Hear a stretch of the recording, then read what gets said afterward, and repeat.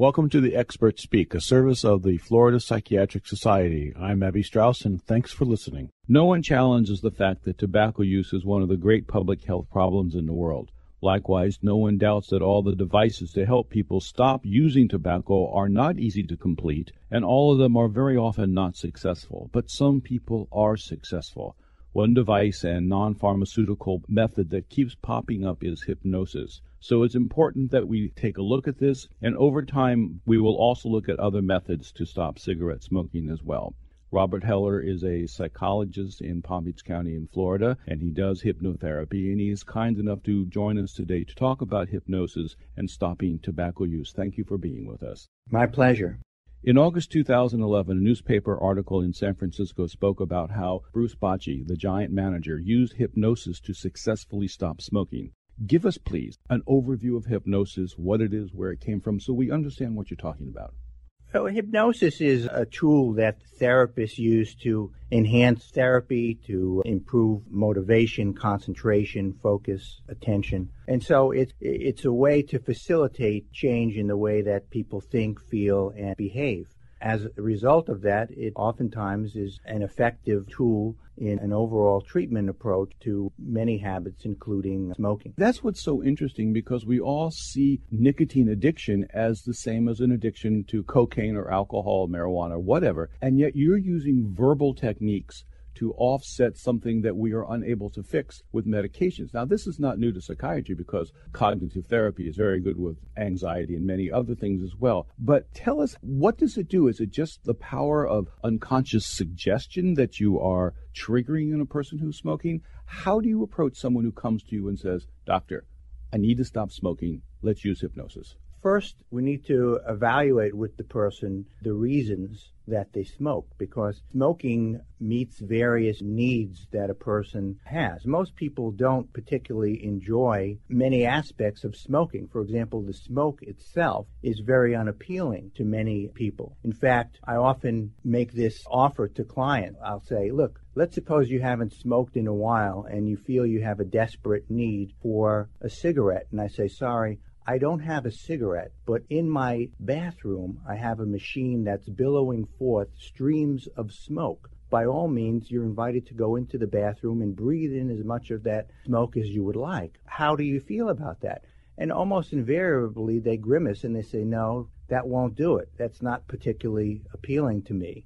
So the idea that people are motivated to smoke for the effect of the smoke itself, in most cases, is small. People smoke for many different and varied reasons. My main focus then is to identify as many of those core reasons as possible. And then I address those first in a conversational tone, and then apply it in terms of hypnosis. A lot of people will often use the term, it's a nervous habit, and you'll see people fidget with pens and plastic cigarettes and that sort of thing. I remember the old analytic folks would talk about oral satisfaction, putting something in your mouth.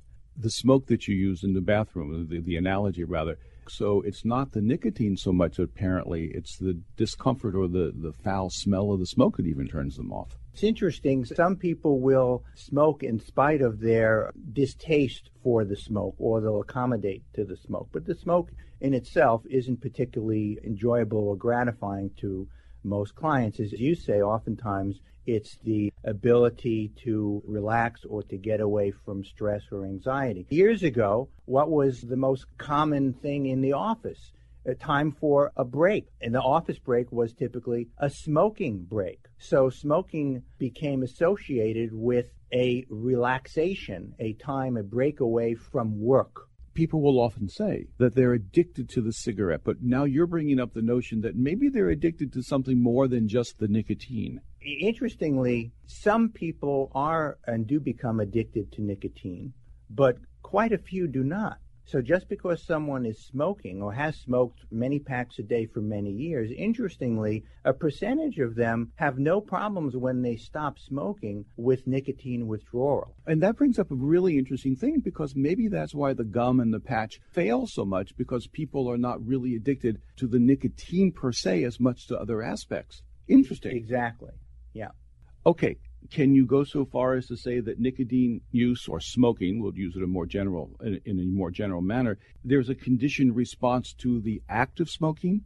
Oh, yes. Yes. Many people will tell you they're not even aware a certain part of the time when they go for a cigarette. It becomes an automatic habit associated with many behaviors in their life. So when they pick up the phone to receive a call or to make a call, they're accustomed to, while they're listening or talking, having a cigarette. When they have their breakfast or their orange juice or read the paper, they're accustomed to having a cigarette while they're doing it. So it becomes a conditioned response, something that they don't necessarily need, but that they're just so used to that they psychologically convince themselves of the need for it. So then what happens now? What happens? You learn all these things and you take them into a hypnotic state. What do you do with them while they're under hypnosis? What do you tell them? What's the process? I think people don't understand it. They just see what's on television. They have really no idea.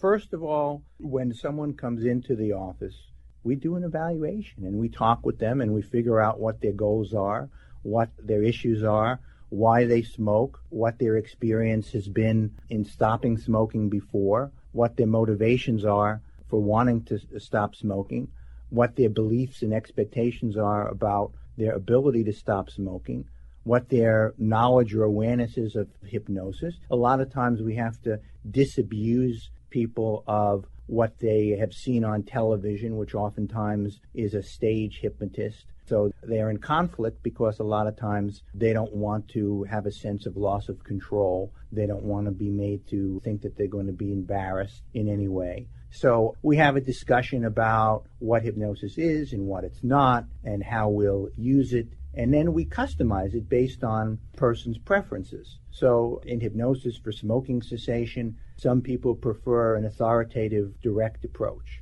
Some people prefer a more indirect, permissive approach. For example, a direct approach might focus on suggestions of you will no longer smoke cigarettes after today. You will lose all interest and desire. It will be very unattractive to you and so on. As opposed to a more permissive approach, which invites the person to review their reasons for wishing to stop smoking and to encourage them in terms of their ability to do so, which may come from their history. For example, they may have stopped engaging in other negative habits in their life through their own efforts or through other certain strategies they've learned or developed. And so we just reconnect them to their own abilities in those cases. How long is if there is, a typical hypnotic session? Is it a half hour, an hour, 10 minutes? What would people expect? It's more a process. Usually the first session is evaluation. Second session is usually then an orientation to what hypnosis is and answering their questions about it and giving them a little bit of education about it.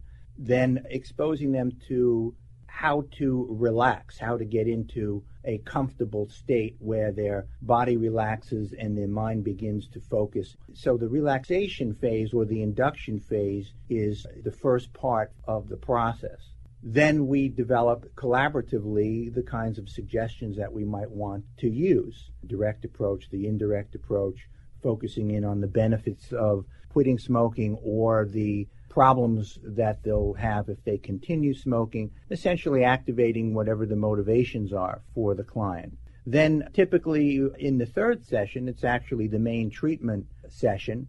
That lasts anywhere from 30 to 45 minutes. We start with a deep relaxation and then basically a programming in of the suggestions that we've already decided on. Then the fourth session is typically a follow-up to see how they're doing, fine-tune any difficulties or problems that they might be having, and if they're not, then we might just have a strengthening or reinforcement session. And then depending on how things go, that might be the end of it for many clients. Is there any correlation that you've seen in your practice or perhaps in the literature between the level of smoking, the number of packs per day, the number of years that it's been used, and how many sessions or how successful hypnosis is?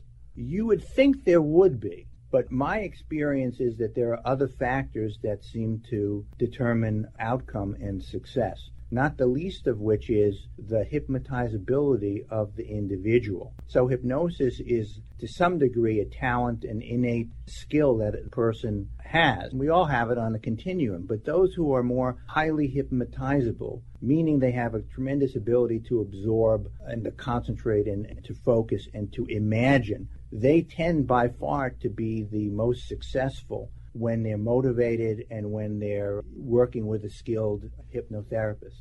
Is it harder for the person who is the type A, hard-driven, obsessive, controlling person to stop smoking? Or am I being too simplistic? If you can first identify those characteristics and channel those abilities into their motivation and into their own sense of empowerment and control, then not necessarily. It goes back again to the notion of how hypnotizable are they and how motivated are they? What's their expectations and how skilled is the hypnotherapist in bringing that all together? I read, why does a smoker need hypnotism? And the answer was, and I'm paraphrasing a bit here, actually not reading it word for word, what this means is that as soon as you eliminate the feeling of tension that compels you to put cigarettes into your mouth for relaxation and pleasure, and that's part of what hypnotism does. It keeps you in the mood, so to speak, to quit. It maintains that mood. That's fantastic. It's a great notion.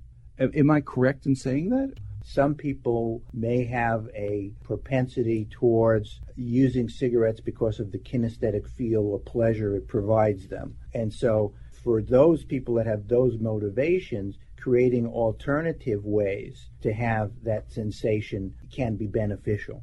But other people, that's not a very significant part of why they smoke, and so oftentimes that doesn't need to be addressed. What about age groups? Is there much difference between the teenager who has just started smoking and someone who's 50 or 60 years old and has been smoking for decades? It would seem to me developmentally the reasons and rationale for giving up smoking would be different in an elderly population versus a young population. An elderly population is more likely going to give it up because they've been diagnosed with some medical condition or health condition, or they want to avoid developing such a condition. Whereas younger smokers have less of a concern. Adolescents typically see themselves as impervious to those kinds of health hazards or risks. They just don't connect with the dangers. The motivation is different. The motivation is lower because the health hazards are far in the future. Then it's not an immediate cause and effect. Do you advise people when they go through hypnosis to try to stop smoking that they also use one of the nicotine patches or gums or things like that? Is that an issue?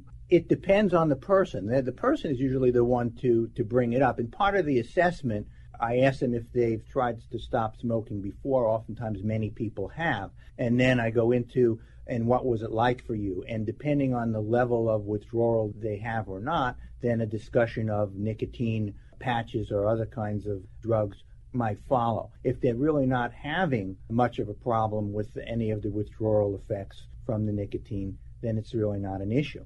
One of the things that keeps coming up is they'll say, oh, yes, I know I need to stop. There's no question. But as soon as this particular job is finished or this particular challenge is finished, then I'm going to stop. So they associate less stress in their life with the ability to stop the cigarettes. This dovetails perfectly with what you said at the beginning, that you have to look at the reason. When someone goes in to be detoxed from cocaine, it's easy enough to just detox them from the cocaine physiologically, but it's the motivation to use the cocaine that's the issue. That seems to be what you're working for. The question keeps coming into my mind, how much of this is used in other addictions, or are we talking about a different type of addiction? Both. One of the things that comes to mind is, in general, other addictions are associated with other kinds of treatments. So that what comes to mind for most people, and even professionals, if they are addicted to drugs or alcohol, is, well, you should go to a treatment center, not a private person typically. For the whole program. For a program. You need a program. And most programs are geared towards an AA or a 12-step model. So that becomes the centerpiece or the focus of treatment. And I'm not even aware if or to what degree hypnosis is used as an adjunct in those programs. I suspect not very often. there's less awareness, there's less access, that hypnosis is a viable treatment component. And that's another important distinction. For hardcore drugs, oftentimes there is significant more pathology and problems involved with the individuals. Whereas sometimes in smoking, it can be a more discrete habit. The person is having less problems in their life other than the smoking. So it becomes a more discrete area or issue that can be worked on. They're more psychologically healthy compared to those poor folks to get in the downward spiral with the heavy drugs. Mm-hmm. Interesting. The question people always ask, how successful is it? People want to know, I'll do hypnosis if it's successful. How successful is it? Or is it not successful in those cases because they weren't selected properly for the hypnosis? When you do a literature search on it and you look at what studies have been done and reported and recognize that most of the people who come to treatment and who are successful or not is not reported in the literature. No, that's true. Okay. But where studies have been conducted, one author worked with 226 individual clients and used a particular approach and largely worked with them on a one-session basis and reported a success rate 1 week following treatment of 53%. Very good. Okay. Now, that reduced over a period of time. So at the end of 2 years follow-up, it had gone down to a success rate of 23%. Still pretty good. Okay. It is still pretty good, and if in the worst-case scenario it worked for 2 years and then a person needed to come in for a follow-up or a refresher and then it worked again for another 2 years, it's not a bad approach or a strategy or investment of time or money. This is really interesting, and it raises so many essential questions. And if someone is having difficulty stopping the use of tobacco, they should consider hypnosis. They should listen to what you have to say about looking at the other reasons that they're using tobacco. In there may lie the answers of how to go about just, well, I'm going to say stopping it. Reducing it's better than not. What I love, especially in people who are highly hypnotizable, it's a no-brainer for them to try it, okay? Because it can facilitate and enhance treatments, and you know pretty early on, in 1 or 2 sessions, you can tell to what degree it's going to add to the overall effectiveness of the treatment. Robert Heller is a psychologist in Palm Beach County in Florida. He does hypnotherapy. Sir, thank you very much for taking us on a walk of an area that I think people know of, but really know very few statistics. Thank you so much. My pleasure.